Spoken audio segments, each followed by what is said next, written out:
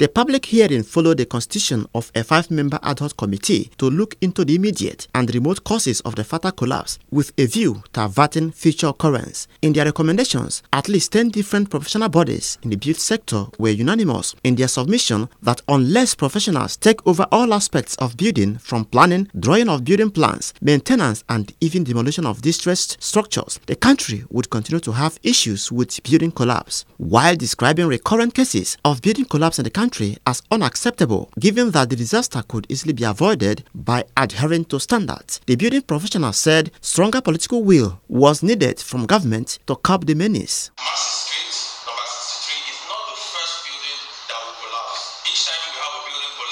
There's some fire brigade effort, government organizing this kind of committee, and we are all coming here again to say the same things over again.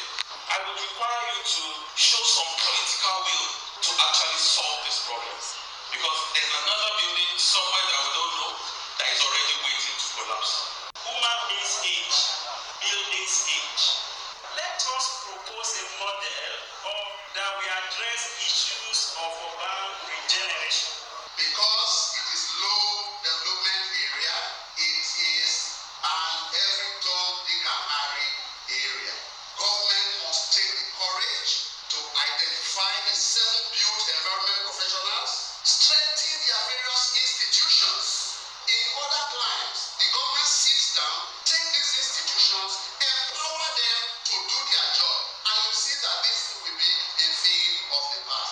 Among the professional bodies and institutes that made the recommendations were land surveyors, town planners, architects, structural engineers, geotechnical engineers, and building services engineers. Others were quantity surveyors, registered builders, estate surveyors, and facility managers. One of the professionals, a past president, Nigerian Institute of Builders, Mr. Chuks Omeife, said laws on building should be made such that some people are held accountable in events of any collapse.